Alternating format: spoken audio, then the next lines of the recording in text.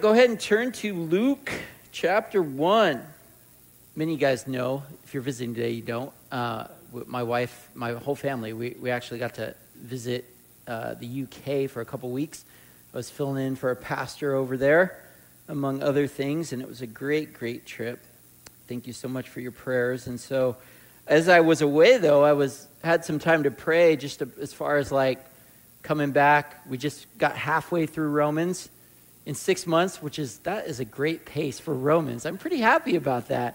It took like 3 years to get through Acts, so we're cooking on some theological stuff here. But kind of this going into Christmas, I was just praying if the Lord would have us kind of focus on something different. But along the lines of Acts, we just finished up Romans. Yeah, we just finished up Romans 8, and we went through all these attributes, or these gifts we've received in being in Jesus, these truths of benefits of our salvation. And I don't know about you, but I came out of that chapter full of hope, just being reminded of these things I already knew, but I need to hear those things all the time, all these things we have in Jesus. And, I taught that same chapter to the people in the UK, and I felt like the Lord really blessed it in that they appeared filled with hope. And so I was just kind of thinking, here's this topic. It seems like the Lord's been kind of building in us this idea of hope and being hopeful in Him and hopeful in His Word. And I was thinking like regarding Christmas, because really the birth of Jesus Christ is where the hope we've been given starts, right? And I was trying to think of a person in the Bible that appears to have that hope, if you will. I always like looking at examples of people in the Bible for things that I want to learn as a part of my relationship with God. And I thought of a person like that has to do with Christmas, very much so, that appeared to be hopeful, or looks to be someone that's full of hope, despite really being given some news by God that had the potential for all types of uncertainty and adversity in her life. But she believed God and His Word despite her perception of things, and that led to hope in her life. And she was a very much an active participant in Jesus' birth, because she was the one that gave birth to Him. That would be Mary. So that's why we're going to be in Luke 1. We're going to look at this example of her and her life, and how keeping your focus in the right place can give you hope, even in the midst of uncertainty and adversity. So let me pray one more time, and then we'll get into this chapter and talk a lot about hope. Dear Heavenly Father, I can already tell this morning that there's a lot that's trying to take my mind off of your Word. And for me, that's just an indication that you have something very important and specific to say to your people. And just as I want you to remove those distractions and just be present, fully present, so that I can hear you and your Holy Spirit and what it is you want to say through your Word. I pray that for the rest of your people in this place today, Lord. This is an extra busy time of the year. We have lots of fun things to look forward to. But Lord, when we're with you, we want to give you our undivided attention, because we don't want to miss out on what it is you want to say and do in us. So may we take away everything it is that the Spirit would want to say to us, Lord. I think of how in Revelation, when you're writing those letters to the churches, you always say, he who hears the Spirit, or there's an exhortation to hear what the Spirit says. We want to be those that hear what the Spirit says to us today. In Jesus' name, amen. So I want to start out first by defining what hope is. It's a word that we use a lot in our daily language. And the dictionary definition of it is a feeling of expectation and desire for a certain thing to happen that will be good. So to hope is kind of like looking forward to something. Like an example would be, I hope that I get to go somewhere warm for vacation later this year, all right? Very fitting today because it's cold. Now, God's word talks about hope too. It's littered all throughout the Bible, but there's a big caveat between worldly hope and what the Bible defines as hope, because what the Bible teaches us, or what God's word says, is that true hope can only be found in God and his word. Whereas the world would say you can place hope in a whole bunch of things. A lot of material things or people, whatever you want, a lot of different things. And what this leads to practically in our lives is that worldly hope is based on uncertainty, and biblical hope is rooted in absolute surety. Okay, worldly hope is based on uncertainty. Biblical hope is rooted in absolute surety. So when I say something like, I hope that I get to go somewhere warm on vacation, or you can basically fill in the blank with whatever you want. I hope to do this. I hope to do that. What I'm really saying is that I would like this to happen, but I can't be absolutely sure it will. Would you guys agree with that? Right? Because we don't have sovereign control over the future. We could try, but we don't know for sure. But biblical hope isn't the same thing, because it is a confident expectation of coming good, or that something good will most certainly happen in your life, because God has promised it in his word. And God doesn't lie. So if he says it, it 100% truly will come to pass. And as such, God and his word has to be the foundation for any true hope in our lives. And that's why Paul tells us, and a brother shared this in the prayer room, just without me even knowing this morning, which was affirmation that this was a passage to share today. But Paul tells us this in Romans 15:13, where he says, I pray that God, the source of hope, will fill you completely with joy and peace because you trust in him. Then you will overflow with confident hope through the power of the Holy Spirit. So Paul tells us some things there. He says that God is the source of hope, and as such, our trust must be in him. And when it is, we will experience not just hope, but a confident hope, a sure expectation of what he says. And that will result in joy and peace in our lives, all things that we all want in this world, right? And the writer of Hebrews also tells us that there is a correlation between faith and hope, or that faith or belief in God and his word is what will lead to true hope in our lives. He says in Hebrews 11:1, faith shows the reality of what we see or what we hope for. It is the evidence of things we cannot see. You see, if hope's based on things that I can see, or the external things in this world, the joy and peace that comes with that hope will be totally dependent on things working out the way that I want them to work out. And when they don't, that joy and peace will go away with the things not working out the way I want. And it's often replaced with discouragement or anxiety.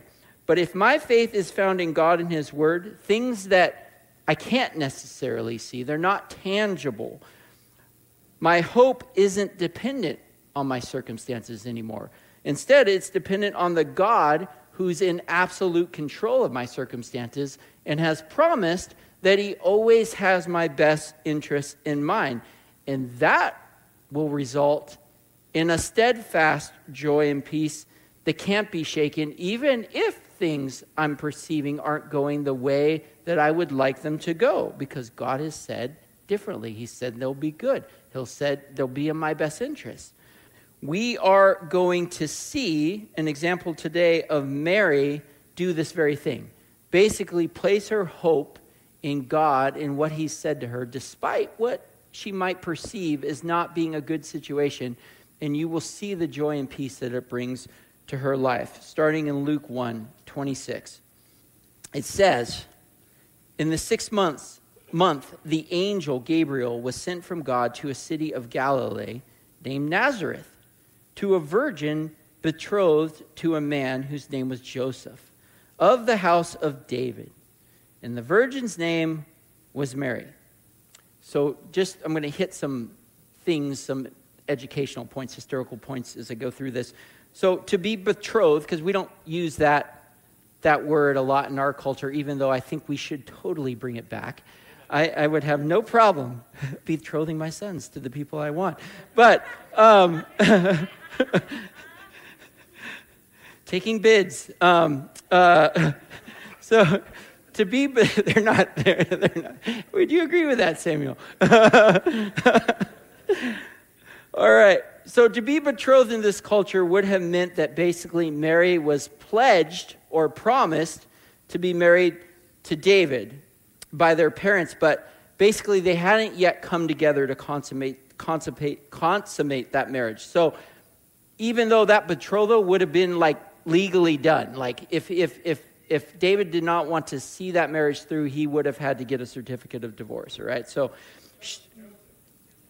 you're right, Joseph. Thank you. Thank you. You're allowed to correct me when I'm unbiblical, so that's right. Thank you. He was of the house of David, though, okay? All right, verse 28. So this angel says, it comes to Mary, right? And it says in verse 28, and he came to her and said, greetings, O favored one, the Lord is with you. So try to put yourself in her place. In that culture, usually you were betrothed like early teens. So she's probably like somewhere around 15, 16 years old. All right, and this angel comes to her to give her a message. And here's what I want you to note. Before that angel gives her the actual message or the mission or what it was that God wanted to do in her life, more importantly, this is what the Lord wanted her to know first. Number one, that she was a recipient of his favor or grace. Because how does he address her? Oh, favored one. All right? So that's the first thing the Lord wanted her to know. Second thing he wanted her to know is that he was with, or that he wanted a relationship with her. Okay? Right? Because this is the first thing. It's big news what's coming after this. But the first thing God wants her to know is that you are favored by me and I am with you. Okay? And those same truths apply to us, Christian. I really want you to hear this, because if you just take these two things away today, these are well worth what you should take away from this sermon. And that is that as a follower of Jesus Christ, because of what Jesus has done on the cross, because he's paid the price of our sins, that penalty's been dealt with, and through your faith in him and what he's done, you've been forgiven all your sins. You've been reconciled to God. You're brought into his family as his children. Here's the thing. He is with you, okay? You have been reconciled to God. You have a relationship with him. He's placed his Holy Spirit inside of you, and he will be with you until literally you go to heaven to be with him and you never leave his side again, okay? So that's the first thing. Just like the angel told her, God's with you. Here's the second thing. As his child, you are now a recipient of God's favor, of his grace. John 1:16 tells us, from his, that's talking about Jesus, abundance. Abundance means he's got plenty of it to give. From his abundance, we have all received one gracious blessing after another. Some of your translations say we've received grace upon grace. The idea there is that when one instance of God's grace ends, the next one begins. So there is a never-ending supply of God's favor on your life through Jesus Christ. He wants to be with you, and you are favored. And in fact, this is interesting. The Greek word used here in Luke 1:28 for favored one is, if you're Greek, it's like halatu. It looks like keratou, all right? But that's how you say it. But that word there, which means highly blessed or much graced, it's only used one other time in God's word. And it's in the context of us as believers in Jesus Christ.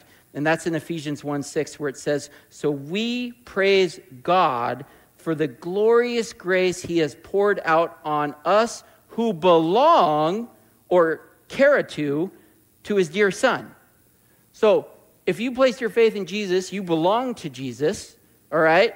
And you, in belonging to Jesus, are basically the highly blessed or the much graced, okay? And it isn't because of who you are or that you deserve that. It isn't because of anything that you've done, so you don't have to worry about losing it. It's completely because of where you are, and that is in Christ, that you are favored by God. And just as this good news was to make Mary hopeful, even in context of the additional information she's about to get that has the potential to create major adversity in her life, those truths that God is with you and that you are favored by him should produce an unwavering hope in your life no matter what else is going on. Because those are absolutes. There might be a whole lot of details we don't understand, but the absolutes are God is with you and he's never going to forsake you, as Jody was saying earlier, and his favor is on you. Whether you see it or not, that's what you're going to see one day. His favor is on you in your life, okay? Goes on in verse 29, it says, but she was greatly troubled at the saying. Tried to discern what sort of greeting this might be. And the angel said to her, do not be afraid, Mary, for you have found favor with God. Now, I can sympathize with Mary's reaction here because my tendency, much like hers, can be to, at times, question God's goodness in my life. How many of you guys can relate to that?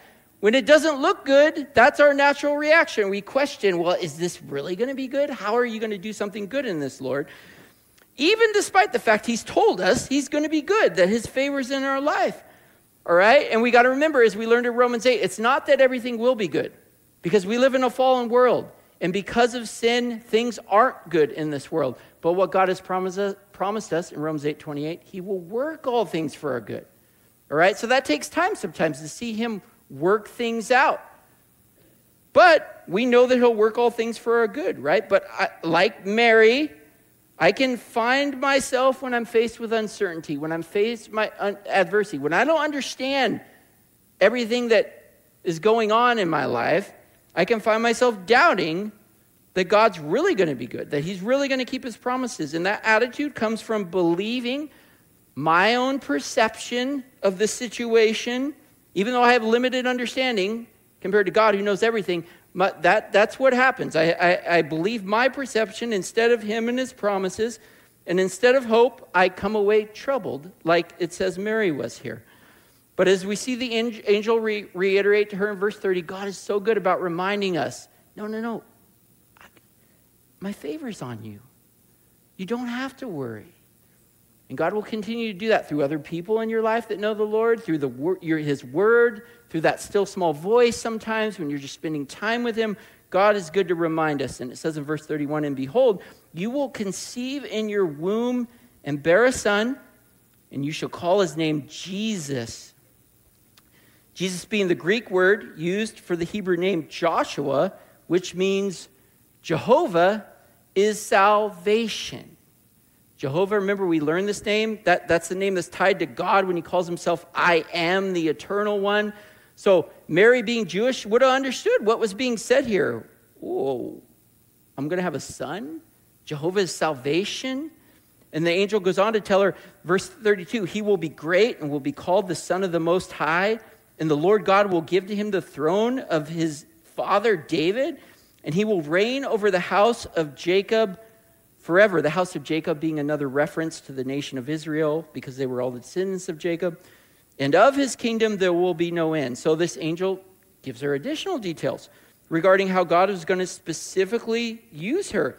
And Mary, being Jewish, would have understood all of these Old Testament passages that spoke of prophecies about this coming Messiah that God would send to save his people, all right? And she would have recognized basically what this angel's telling her is that you're going to be the mother of this Messiah. The Savior is going to come through you. And that the very Son of God himself, which would make Jesus incarnate, or basically God in the flesh, since he was born of God, as Matthew 1:22 through 23 calls him Emmanuel, which means God with us. She would have understood this, and I would imagine for a young teenage girl, really for anyone, if God told you this, just as the good news is hard for us to fully comprehend, but what we do understand is amazing, this was probably hard for her to comprehend in full. But I'm sure what she did comprehend was pretty amazing. And her response in verse 34 is, Mary said to the angel, how will this be, since I am a virgin? So that's a practical question, right? I mean, I don't think she's asking it for a lack of faith. She's just being honest and saying, well, how's this going to happen? I haven't even been with a man before. And I, too, can relate to her with this, because when I'm looking at things from my perspective and I kind of box God in, this is how I think. Well, that doesn't make no sense. How can this happen? Because I haven't done this before. And what happens is I forget that God isn't limited by the things I am in this world. All right? God can do what we can't do. As Ephesians 3:20 tells us, now all glory to God who is able through his mighty power at work within us to accomplish infinitely more than we might ask or think. I love that verse, because that's the explanation for why amazing things happen in your life as a follower of Jesus Christ, because he does exceedingly more than we might ask or think. How many of you have seen God do things in your life that are just beyond your comprehension? You prayed for something and he went 100 times further and gave you something way better than you ever could have prayed for, or he did something way more miraculous than you could have ever imagined. That's what God does. And as we'll see in this next verse, it's never him, or it's not us, and it's not the things we do or our might and power that does anything of eternal value. It's always God, and it's through his Holy Spirit. As it says in verse 35, and the angel answered her, the Holy Spirit will come upon you, and the power of the Most High will overshadow you. Therefore, the child to be born will be called Holy, the Son of God. Jesus being holy, or the idea is set apart from any other child in this world, because no other child has been born so miraculously as Jesus Christ. Verse 36, and behold, your relative Elizabeth in her old age has also conceived a son, and this is the 6th month with her, who was called barren, for nothing will be impossible with God. So I love this, because what he does to help her understand is like, let me give you an example of something that could never have happened unless I did it, all right? Let me give you an example of my past faithfulness in someone else's life so that you can have faith in this present situation. As he had already demonstrated that he was more than capable of doing miraculous things in making Mary's family member Elizabeth get pregnant in her old age when she had been barren all her life. So he's reiterating to her that, okay, Mary, I get why you think this is impossible, but remember, this is God you're talking to. Nothing is impossible with me. And this is another good example for us to learn from, because here's the thing. The Lord will send Elizabeth to you too, brothers and sisters, in your life that in a sense have already been through the things you're dealing with now, and God's brought them through it, and he's done the miraculous in their lives so that they can be used as an encouragement to you and a reminder that God is going to do the same thing for you. Because they can speak from experience and say, yes and amen, God will do this thing because I've seen him do it for me. He will do it for you. And because of that, it's very important that you find the Elizabeths around you. That you don't try to go through hard things alone. Moms, dads, when you're struggling in raising your kids, guess what? Every parent goes through those same struggles. And so you find the ones that have made it to the end, or that have kids that have turned out all right despite all of their insufficiencies and mess ups, and you go to them and you hang out with them, because they will be the ones that can say 100%, you're going to make it through it. You're going to be fine. Just keep enduring, keep persevering, keep looking to the Lord for help. And they can mean it 100% because they've done the same thing. Or when you see people, when you're struggling in marriage, you go hang out with married couples that are thriving, that have been married for 40 or 50 years. Because guess what? They've gone through the same struggles. And God has brought them through it, and he's taught them things that they can share with you. Not to discourage you, but encourage you. Keep going. This is what God taught us. This is how he got us through that. When you're dealing with like addictions and things of your flesh you can't seem to get over, that's what breakthrough's for. Because there's other people that have gone through those same things or going through those same things, and God has taught them how to walk in the victory he's given them over their flesh. We need Elizabeths in our life. God wants to use those people around you. Amen? Verse 38, and Mary said, "Behold, I am a servant of the Lord. Let it be to me according to your word." And the angel departed from her. So Mary's response is basically, all right, Lord, your will be done, whatever it is you want. And it needs to be noted that this would have taken a great amount of faith on her part to trust God. Because here's the thing. First, it would have been absolutely scandalous in this culture, in this society, for a woman to have sex outside of marriage, let alone be pregnant, which would have made it very obvious to the people, at least from their perception, that that's what had happened. And this very likely could have led to the husband she had been betrothed to divorcing her due to her perceived unfaithfulness, which we know from Matthew 1:19 that Joseph, in fact, was going to do that until God sent an angel to him and said, don't do that. Don't divorce her. Stay with her. But had her betrothed husband done this, it would have made it next near to impossible for her to get married again. And as an unwed mother, Mary would have been looked down upon and shunned by society, which have made just making ends meet really difficult for her and her child. Yet despite all that potential adversity that could have come from this thing God wanted her to do for him, she trusted in him more than the what ifs, more than what she thought could have happened, or she probably could have been fearful of. She trusted him, and as such, she was completely submitted and surrendered to what it is that God asked her to do. And it says in verse 39, in those days Mary arose and went with haste into the hill country to a town in Judah. And she entered the house of Zechariah and greeted Elizabeth. And when Elizabeth heard the greeting of Mary, the baby leaped in her womb. And Elizabeth was filled with the Holy Spirit. And she explained with a loud cry, "Blessed are you among women, and blessed is the fruit of your womb. And why is this granted to me, that the mother of my Lord should come to me? For behold, when the sound of your greeting came to my ears, the baby in my womb leaped for joy. And blessed is she who believed or had faith that there would be a fulfillment of what was spoken to her from the Lord." I want you to note what Elizabeth says specifically to Mary, okay? She says, "Blessed is she," or happy is she, "who believed that there would be a fulfillment of what was spoken to her from the Lord." Or basically, happy are you that has had faith in what God has told you, or what God has said in his word. Mary took the word given to her from the Lord, and despite, again, the perceived possibility of multiple negative outcomes, which I'm sure she was thinking, she trusted or put her faith in God instead of her own understanding. And the result was she had hope in him, in his word to her, and it resulted in blessedness or happiness.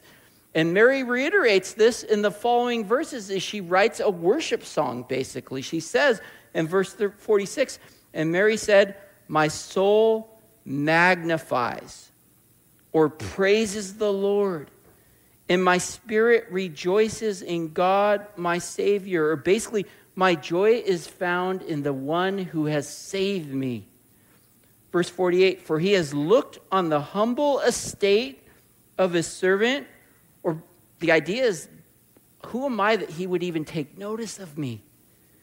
"For behold, from now on all generations will call me blessed. For he who is mighty has done great things for me." Or basically, people will see how happy I am because of the evidence of his great grace in my life. And holy is his name.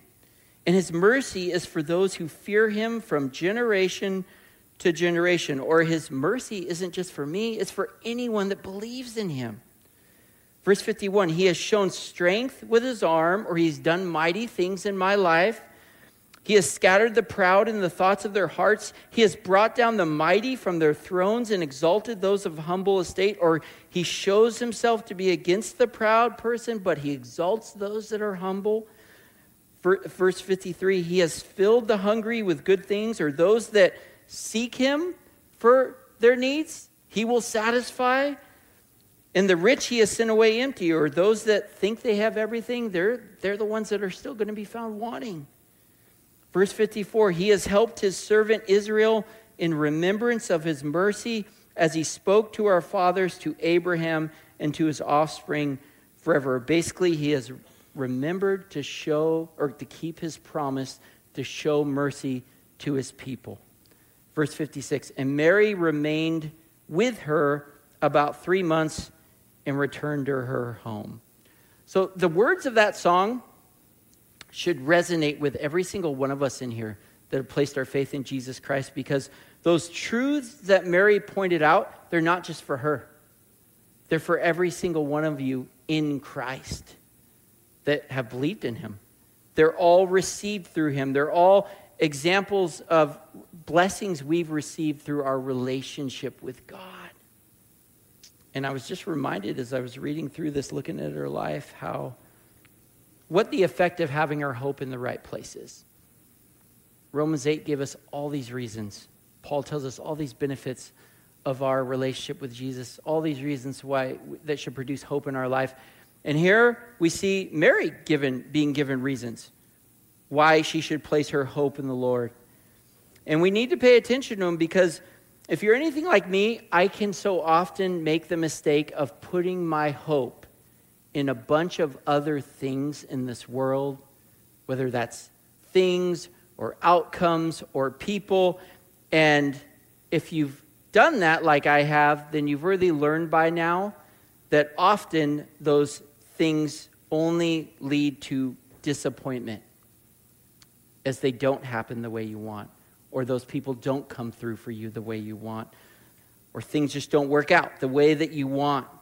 And that also leads to a whole lot of uncertainty in our lives, as I talked about at the beginning, because you have no way of knowing if those things are going to work out the way you want. And that's not a fun feeling to have.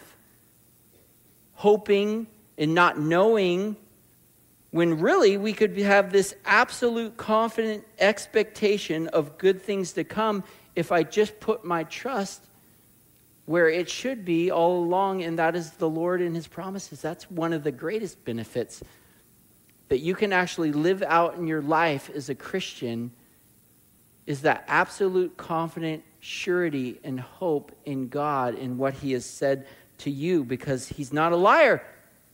And if you look at the testimony in your past, you'll see that he's never been a liar, so he'll never be a liar. And so with that, I guess what I felt like I would encourage you guys in church, or that the Lord would want us to do this Christmas, is just kind of ponder where our hope is in our lives at this point. Is it in things that can be had? Is it in things that can be seen? Is it things found in this world? Is it what presents you're going to get for Christmas, young people? And those things are good. I mean, there's good things in this world. But the reality is, there's much better things in the Lord. And there's truths he's given us that really make everything else in this world something that we can hope in, even if it doesn't work out the way we want, because he's the one that's promised us good things, and he's in the one control of all things. And if I want that confident expectation of good in my life and the resulting peace and joy that come with that the Bible talks about, then like Mary, my hope has to be in the Lord and the promises that he's made to me. And ultimately, we need to remember too that what's being told to Mary right here is the good news. It's the gospel, right? Jesus is going to be born. That's what we celebrate at Christmas. And that's where our hope is founded and grounded in. Because again, Everything that God promises you has been received through Jesus. As it says in 2 Corinthians 1:20, for all of God's promises have been fulfilled in Christ with a resounding yes. Again, you don't have to worry about whether God is going to actually keep his promise to you, or that somehow you've actually blown it, or I don't know if I deserve this. You don't. And you have blown it. I've blown it. I don't deserve it. But we're saved by God's grace. He wanted the relationship with you, despite you not wanting one with him. He saved you despite not deserving it. He says you deserve grace, which is undeserved, unearned, unmerited favor. So all God's promises are yes, not because of me. They're yes because of Jesus. That's what makes Christmas so special. You take the Christ out of Christmas, then it ain't nothing. There's nothing to hope in it. He's the one that gives us every reason to be hopeful. And the ultimate hope that we can rejoice in being that no matter what happens, it has absolutely no bearing on your relationship with God and the fact that you're in his presence for all eternity and you are one that's in his favor. Nothing can change that. Nothing. And that starts the moment you place your faith in Jesus, and it goes forever. I got to see a great example of this week. And a dear brother in the Lord who lost his wife. If you guys didn't hear this, Sharon Phillips went home to be with the Lord. Where's David? Right there. Go and pray for that brother today and encourage him. But here's what I got to see. I got to see a man lose his partner, his spouse, that he was devoted to, till she went home to be with the Lord, or he went home to be with the Lord, and mourn that loss, but at the same time speak of the hope of knowing where she was at, that she was better off, healed. If you know, Sharon had a stroke about a year ago and was going through hard things because of that, but he missed her, but she wasn't missing him. She's in the Lord's arms, and that he's going to see her again one day. See, that's the hope that God gives us. Some of us are going through really hard things like that through this holidays. We're missing people we love that aren't here no more. We're dealing with really hard sicknesses. And I'm not minimizing those things because those are hard. But God's given you reasons to be hopeful with that heart. One of the greatest reasons being that heart isn't going to be there forever. As we talked about when we went through Romans, the heart's going to end. If you wonder if this pain's ever going to go away, yes, it will. When you're with the Lord, that pain will not be there anymore. We have hope, every reason to be hopeful. And so we want to make sure that it's in the right place so we can experience that. So if you came here today discouraged or worried about something, I believe the word that the Lord gave to Mary is the word he would have for you today, Christian. And that is, greetings, O favored one, the Lord is with you. Do not be afraid. Do not be afraid, Leona. Don't be afraid, David. For you found favor with God. Amen? You found favor with God. And if your hope is misplaced and it's killing your joy, it's killing your peace this Christmas season, just put it back in the right place. That's what the Lord would remind us today. Get it back on me. Get it back on the truths of who you are in me, what you've received through faith in my Son, and leave this place praising God, thanking God, with the hope in him. And if you're here today and you haven't placed your faith in Jesus Christ, and you're feeling hopeless, you're feeling troubled, I believe the Lord's word for you is from 1 John 5, 4-5, which says, for every child of God defeats this evil world. And we achieve this victory through our faith. And who can win this battle against the world? Only those who believe that Jesus is the Son of God. This world feels evil. It does. It is. It's full of sin. That's why bad things happen, and that's why we're troubled by them. But faith in Jesus gives us every reason to be hopeful, even in the midst of the struggles we have in this world, as I've already said. And that gift of salvation, that gift of being forgiven of your sin, is available to anyone and everyone. God loves the world. John 3:16 says he loved the world so much he sent his son. That is what we're celebrating at Christmas. If you didn't know that, you just learned it.